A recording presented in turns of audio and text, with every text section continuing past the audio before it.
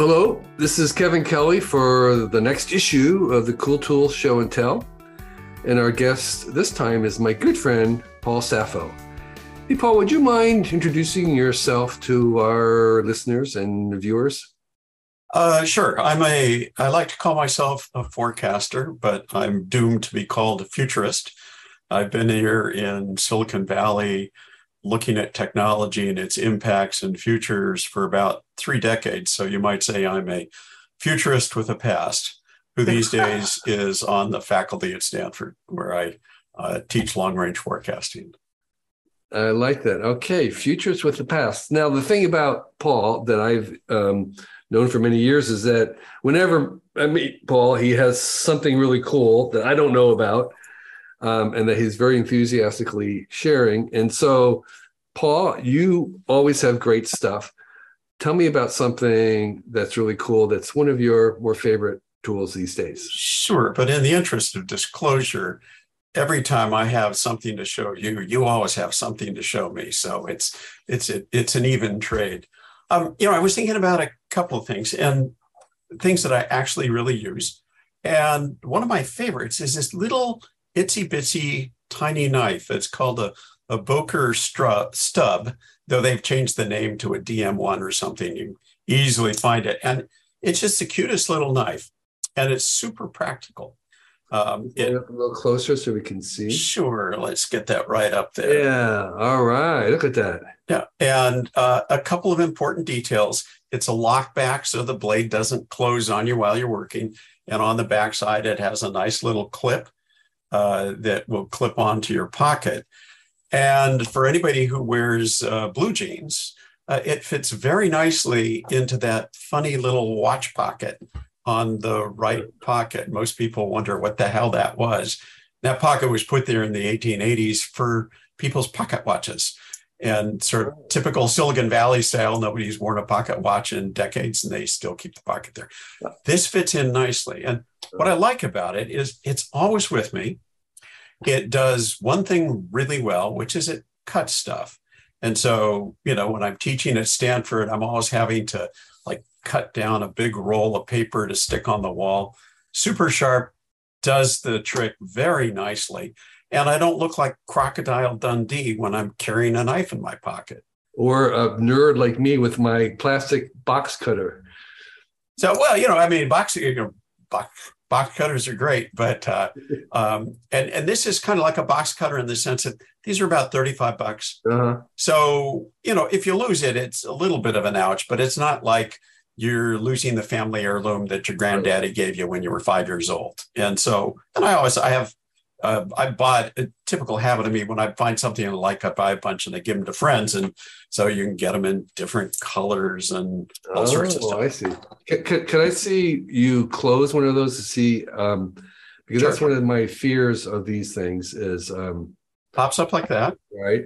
And then the side catch is right up there. And all you do is that and it closes. Okay. All right. Couldn't be easier. And super safe. And because the blade's short, but very broad. So when you're working with it, there's no way it's going to wobble. It feels like a big knife. Yeah. And it looks like it's as sharp as a big knife would be too. Oh, yeah. Well, this Boker is, I believe, the oldest knife maker on the planet. They're, one of the classic German Mittelstand companies that does extraordinary stuff. And so the frame in it is titanium. Our friend Stuart would appreciate that. Uh-huh. And so it ages nicely. It's easy to sharpen, and it actually, I have hardly ever had to sharpen it. It stays super sharp. Right. Yeah. And I know from carrying a box cutter in my pocket all the time that even though I work at a desk doing, a sit-down job, it's incredible how many times a day when I need to cut something, particularly in the era of Amazon, it's just like I'm using one of this all the time. So this is not just for people who have an outdoor job. This is perfect for people with a sit-down job. Yeah, no, well, and for me, teaching class, when I'm at Stanford, I got students and I got to cut down Yeah. a 40-inch roll of paper and, try doing that with scissors. Yeah. This is super sharp, super fast. And it's definitely kind of an urban thing. You could use it in the wilderness too, of course. Yeah. But above all, the other thing I really like is you don't notice it in your pocket, and a knife, if you're going to have a knife, you got to have it with you all the time, because inevitably the one time you don't have it is when you need to cut something. And I find if I'm in the kitchen doing something like, trying to break the seal on a plastic shrink wrap on a bottle of salsa or something, it's easier to just reach in my pocket, grab this, and Yeah. and best of all, it gives a use for that fun little pocket on your Yeah. Levi's if you wear Levi's. Yeah. Yeah. No, and that's another reason to have multiple ones, is you want to have one in each of your pants or your coat or whatever. Well, and the other thing, you get multiple ones, because what I found is every time I have it out, some friend goes, "That's really cool." And I say, "Here, you take this one. I got another one at home." I don't suppose it would pass TSA. I have never tried. My philosophy on airport security is to pass through like smoke and make sure I have absolutely nothing that would be even remotely interesting to them. Yes. I was coming back from Seattle just last week, and the TSA guy startled me. He says, "Do you have any snacks?" I was like, And you said, "Are you hungry?" "Yeah." I was like, what do you want?" And I happened to have a bag of trail mix, and he took it out and put it in the tray. And it's like, okay, I haven't heard that one before. Yeah. Oh, God. Yeah. No, it's. So that's a great one. So the name of that again is the Boker. Boker, Boker, with an umlaut over the O. DM1. And I think, as I apologize, it's the Boker plus DW1 now. DW1, okay. But everybody knows it as the Boker stub because it's a little tiny stub of a knife. Yeah. This is useless. If you're trying to compensate for male impotence, this would be really useless. You don't want to get into a knife fight with this. Well, and your biker friends will just laugh you out of the bar. But if you're a knowledge worker like us, hey. Yeah. Well, that's a great one, Paul. That's really fantastic. So what's another of your favorite cool tools? Sure. And I've consciously picked things I really, really actually use every day. So, and it's the cover. This is a cover on a Moleskine. And I realize it doesn't look like much because it's just a cover. You can see where it fits in there. And most importantly, in the back, it has this so you can actually use the elastic on the Moleskine. The background on this is way back in 2009, and I was starting to use more Moleskines for my journals. And what I found is Moleskines were great, but the spine was a little bit cheesy. And by the time you finished filling a Moleskine, the spine was all junked up and didn't look very good. And so, like so here's a random old journal, and I want to put the date on the back. And I like the spine to be in good shape, so I put the date on the back. So I looked around, and I'll save the story.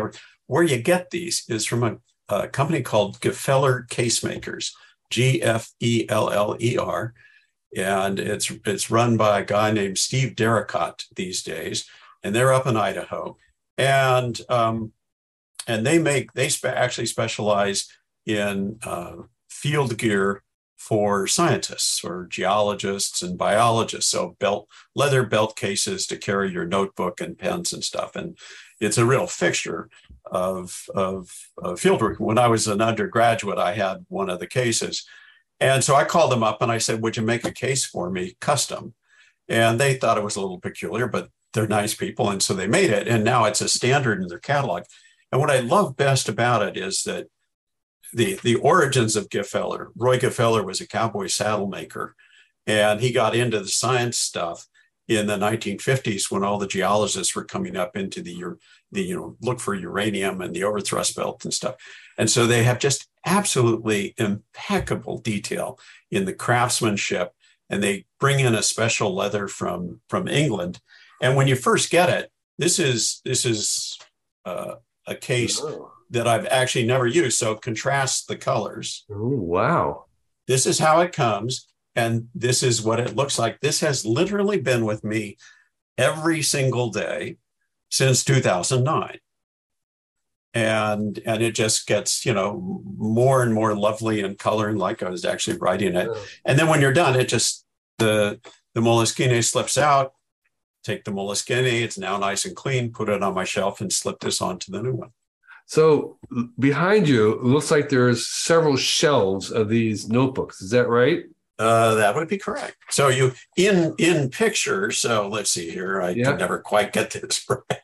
So they start way back there, and then I switch to this style, and then just out of camera below is a whole other shelf of Moleskines. And I'll never match our pal Stuart. Yeah. But when I was in college doing field work, we were required to keep field journals, and the habit started then, and I have continued it ever since.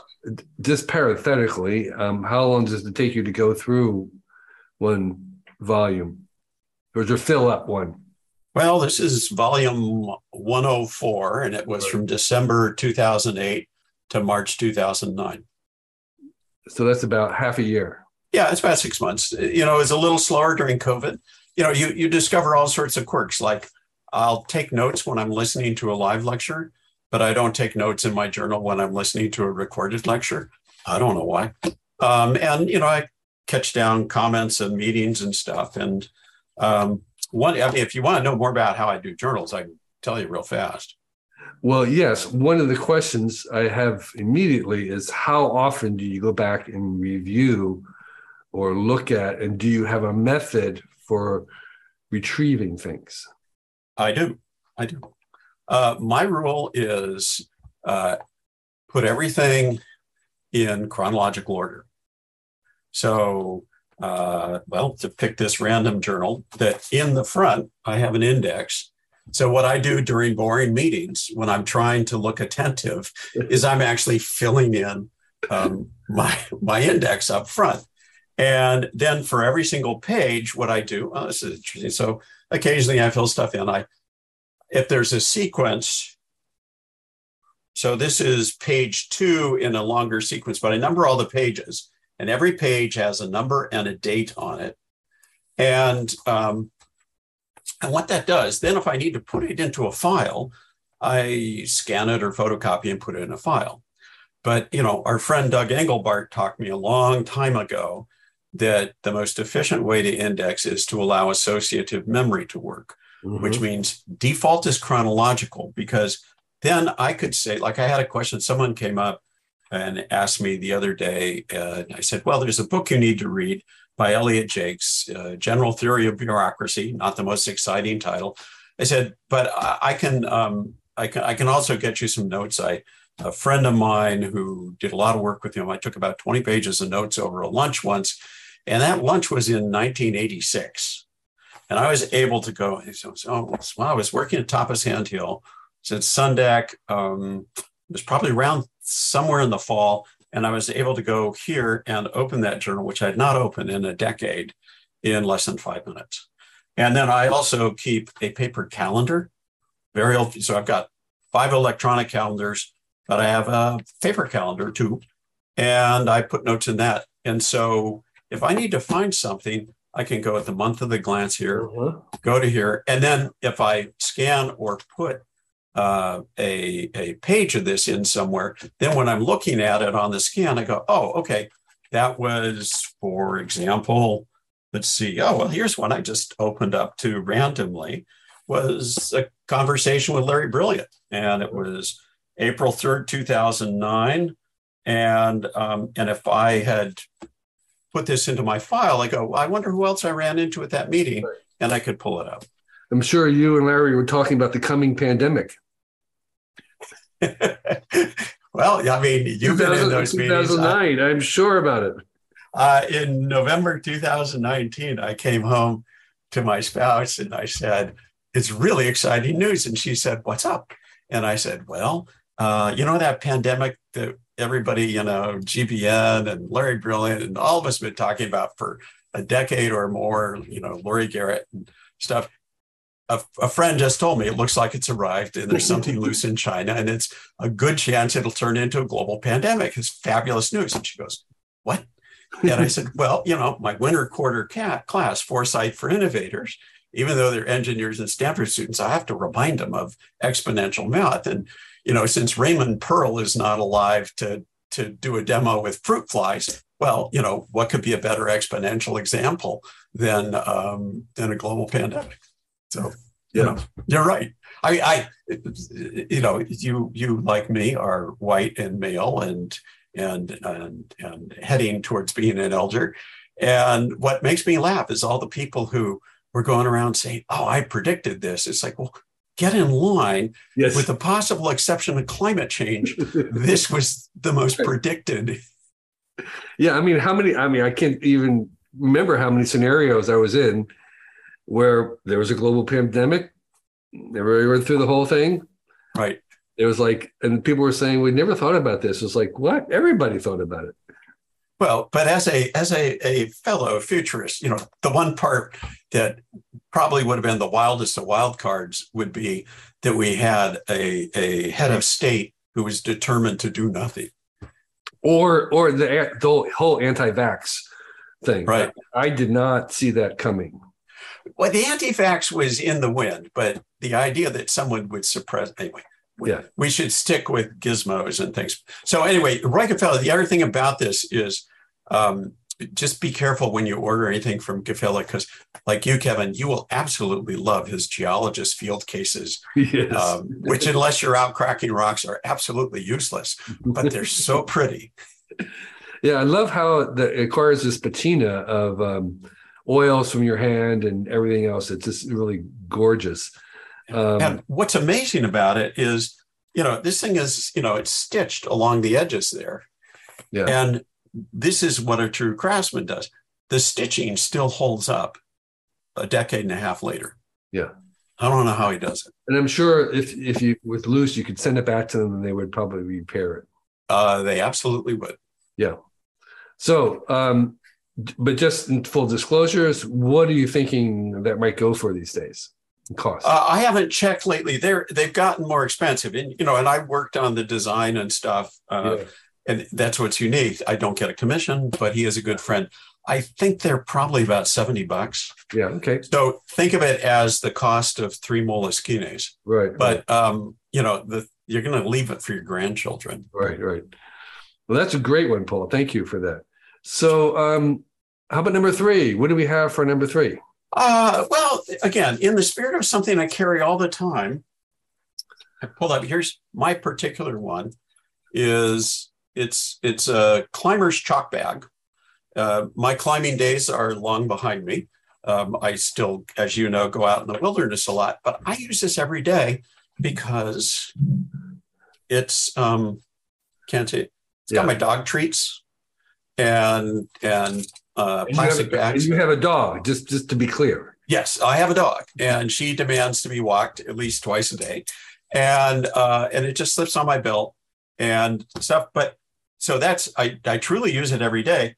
But whenever I go hiking, and then as you know, I am involved in search and rescue, I just always have one on my belt because it's a perfect place. Like if you're fiddling with a camera lens or you got your phone in the water, it's kind of a little temporary office on your belt. And I don't have a specific one to recommend because there are a ton of them. This I forget what company this was, maybe Chenard. Here's a nice colorful one. Uh-huh. If you go to REI, there's a whole, because lots of climbers, lots of different belt bags, and they're like $15, and it gives you a chance. How many people do you know they will buy a carabiner because it looks really pretty, but they don't climb? They have no use for the carabiner, but they have it on their pack because they kind of like the carabiner. Well, that's what you use to attach to your belt, like this one, which I must have, a dozen of these bags I've collected. There's the little carabiner goes here, it goes on your belt. And this one is interesting because since it's designed to be a chalk bag for climbers, This one has sheepskin on the inside. Uh-huh. So if you want cushy sheepskin, you can get that. If you want it without cushy sheepskin, they just have these. And all of them have a closer at the top, so you're not going to drop anything. But I just find it's just the most useful thing. It's, sticking stuff in your pockets when you're hiking doesn't work. And it's a perfect place to just temporarily put stuff, a camera or a smartphone or a bottle of water while you're working with, or a notepad or the like. And, I'm showing my age here, but you remember the book, The Complete Hiker? Yes. Colin Fletcher. Colin Fletcher. And in the days, and I was a young pup and we sewed our own hiking gear. And he had what he called a backpacker's pocket that he put onto the strap of his backpack that he made. This to me is a much more practical backpacker's pocket. But you could also attach it to the strap of your backpack if you wanted to. Or I would put it on the belt. Even this is a little big. You could do it, but there are all sorts of specialty backpacker pockets that you can put on your pocket too. Yeah, so, that's really great. So a chalker's bag. And if you search chalk bag at REI, you'll get it. And like I said, you can go for the, sleek, dark black ones, or what's the company that's named after somewhere in the Andes? Patagonia. Not Patagonia. It's like Putumayo or something. Anyway, they have these really colorful ones and the like. Okay. Well, again, thank you. Good. So, Paul, those are 3 great ones. I'm sure you're not going to disappoint with us for the 4th one. Tell us about what that is. So, well, it was, you asked the question about first aid kit. First aid kits. And so I'm a wilderness EMT, and I and also have taught first aid in the past, and thinking it was a really interesting question. What would you carry as an essential first aid kit? The shortest answer of all is get training. What you carry in your head is more important than what you carry on your person. So it's very much a MacGyver thing. So principles I follow say, first of all, consider what your first aid needs are. If you're going to Everest, you need an expedition kit. And, and you want to talk to your doc about getting some extra meds in it and all that. But if you're not going to Everest, it's like, if you're just, if you're a bicyclist, you probably need a road rash kit, some stuff for blisters and the like, or your hiker. So think about where you'll actually use it, and then what your level of training is. You don't want to carry a stethoscope if you're not, not a paramedic or whatever, because you want to MacGyver it, you want it to be small, and sort of like the knife, you want to have it always at arm's reach. So with that in mind, I was thinking, well, and I will talk about specific, to get trained, my advice, my favorite place for training is NOLS. So NOLS.org, National Outdoor Leadership School. And get a wilderness first aid class. That's a short one. Slightly longer is what's called wilderness first responder. And the reason why I put the emphasis on wilderness is not that everybody's going to go hiking in the wilderness. Is the wilderness is defined as anywhere that is more than 1 hour away from definitive treatment. So noting where you and I live, that means that when the next earthquake hits, we will instantly be in the wilderness. And so that you're going to learn more skills from them than from the more typical first aid trainings. I won't mention the companies. The other nice thing about NOLS is they do all their first aid training because they lead trips around the world, and all their guides take their own classes. So you get people teaching the class who have done this extensively. And this is like an in-person. Yeah. Where you sign up, you find a local NOLS, and you sign up for, and how long is the course? Is it like a day? Or? Yeah, I mean, a wilderness first aid class, I think is like a day and a half. The wilderness first responder is 5 days. And the essence, the real secret about emergency response. So like for me as a nationally certified wilderness EMT, and I was on a search and rescue team and stuff, it's most people say, oh, I got to do something. what really the most important skill in an emergency, medical emergency, is assessment. And most people freeze. There's someone hurt and they go, oh, I don't want to touch them. It's like what the class is all about is hands-on experience, assessment, assessment, assessment, and treatment. And so again, the kit you carry in your head is much more important. So that said, I was thinking about a minimalist kit that, if I'm a bicyclist, I have a road rash kit, because road rash is really minor, but boy, does it hurt. What would be in a road rash kit, just as an example? Oh, I would carry, if I had a default, this is like the simplest default kit. Now, I've made my own, but my advice is, start by thinking about buying a standard kit somewhere. But just be careful that they don't put a bunch of junk in it you don't need. So this is like a really easy default kit. It's got some gauze, some 4x4s, and a couple of Band-Aids. And I would keep a piece, a roller with it. That'll pretty much cover anything. A roller? What do you mean a roller? What's called Kerlix. Let's see here. So a nice little conforming 4-inch stretch gauze, and it's prepackaged. And you go to a place like REI. So if you throw this into this, you've pretty much got a first aid kit. Okay. Doesn't take up space. The next step up, the one thing I would consider, given how dark these times are, is what's called a stop the bleed kit. This is if you end up have the bad fortune of being in a mass casualty incident, somebody shooting people and the like, then you want to carry a tourniquet and a pressure bandage. So this is, I forget whose this is. It's got a hemostatic agent in it that it helps clot, and you put in hold pressure. There are various versions of this. As you can see, it's all nicely sealed up because hopefully you never have to use this. Right. Now, the place I would go to. The second one is called a pressure. Would you call it a pressure what? It's a trauma wound dressing. Okay. 4-inch hemostatic controlled bandage. Okay. And it's a specialty thing for very serious bleeds. And it does two things. It applies direct pressure, but it also has a hemostatic control that causes blood to clot and stop.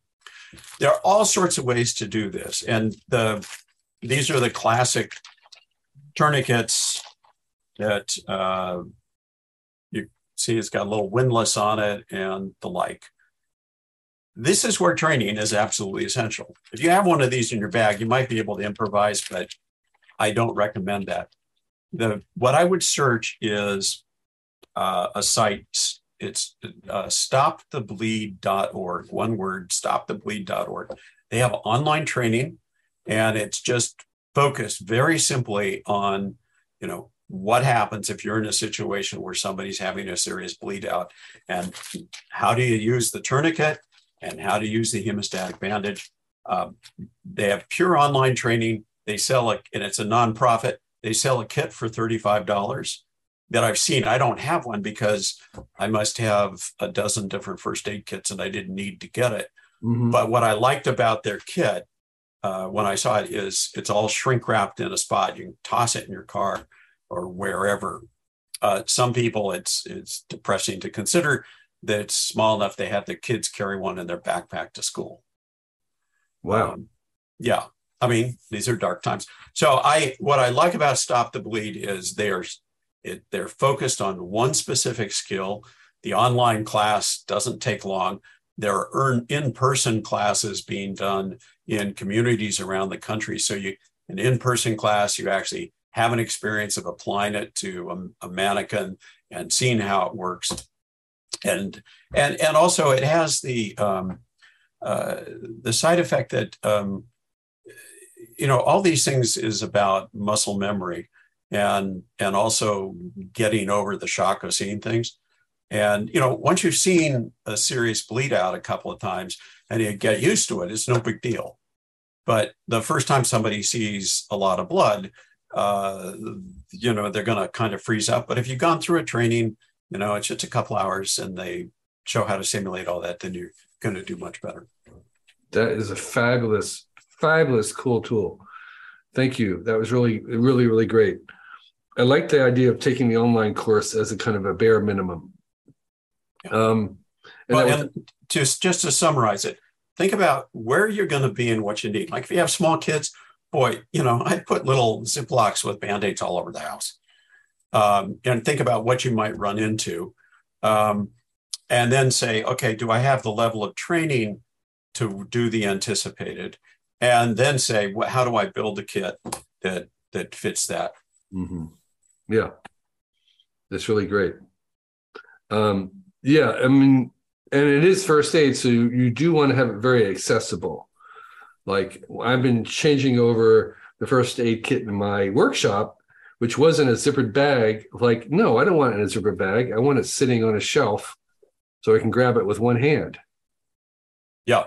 Oh, and the one other detail I forgot is the phrase PPE, personal protective equipment, that you want to make sure with your kit that you have some gloves. So this is some prepackaged, Microflex gloves and a mask. The old, as the saying goes, no gloves, no goggles, no service. The important thing about this is in search and rescue, rule one is don't become a victim. Nothing screws up a rescue worse than a rescuer becoming a victim. And so you want to make sure that you are safe. Don't be a hero. You don't go into something if it's not safe. And if you go in, make sure you protect yourself first, with a mask and gloves if it's someone you don't know. Mm-hmm. Okay, well put. So that's really great, Paul. Thanks. 4 fantastic, cool tools, stuff I didn't know about. And we have a couple minutes. Do you want to share anything that you're working on or a project that you think people should know about? Well, I mean, it's that time of year where I'm planning my classes for the next academic year. And so the main class that I teach is in the engineering school of Stanford, ME 297, Foresight for Innovators. And what we do in the class is it teaches forecasting methods and then applies them to a particular problem. And then the students take it out to identifying a potential identifying a potential client with a problem and proposing either a product or a solution or a plan. And I'm try to pick a topic every year that is going to pop. And this year it's going to be the California megadrought. And say, let's look broadly at this. We have a whole bunch of forecasts on the science side, but apropos of what happened with the pandemic, the impact forecast of what it's going to do and how it's going to affect people is going to be full of surprises. So I'm going to push the students to really look into those possibilities and come up with solutions. And they could be, very big solutions or all the way down to personal things. So that's always fun. And, what I love about teaching is it forces me to constantly question all of my assumptions about foresight and foresight methods. And so I'm already discovering coming out of it that this year's evolution of the class is making me toss out a whole bunch of forecasting stuff that I've done in the past.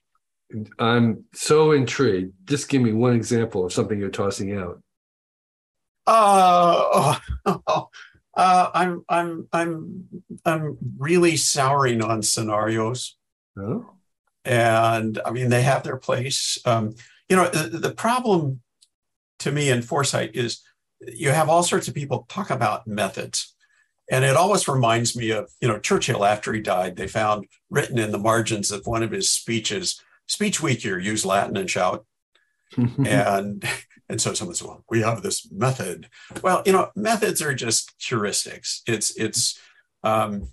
We could have a longer conversation about this, but as you know, I'm also a man tracking instructor. So I'm a level 2 man tracker, and stuff. And the analog of tracking someone across terrain or looking for a lost person has a backwash into my day job of forecasting.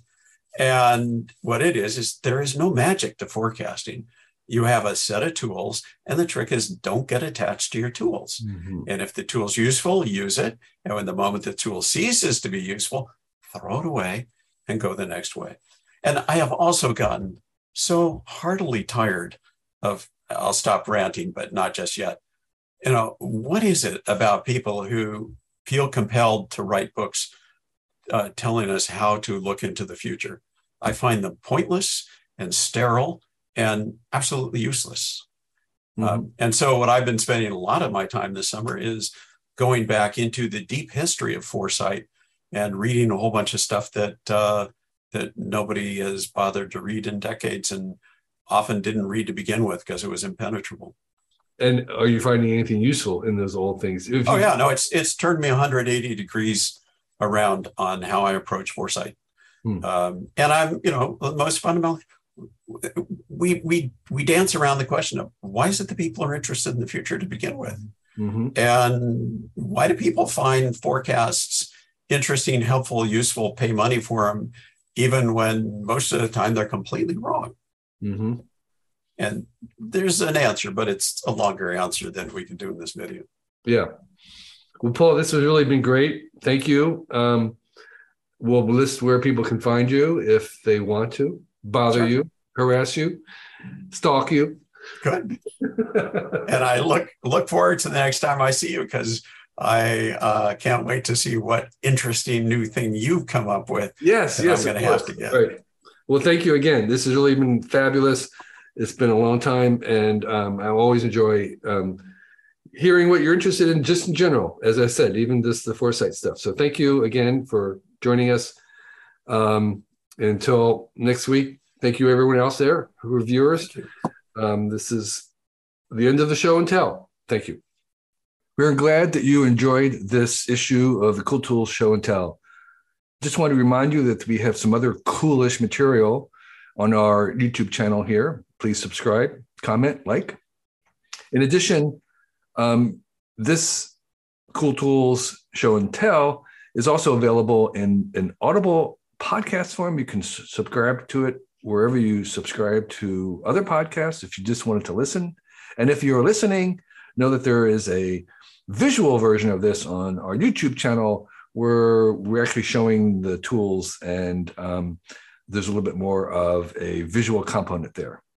In addition, the same folks that put us, the Cool Tools website out, we also put out a free newsletter every week. It's very, very short. It's 1 page or less.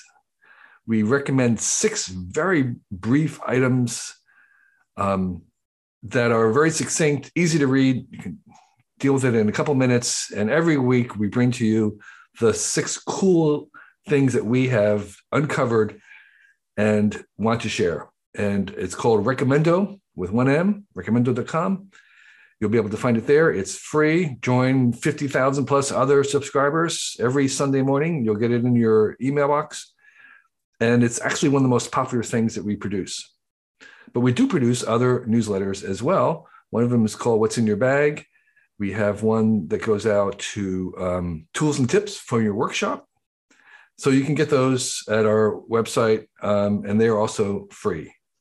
And finally, I want to mention the fact that we do have a Patreon, and this podcast and this vidcast are supported by Patreon supporters. The minimum is $1 a month.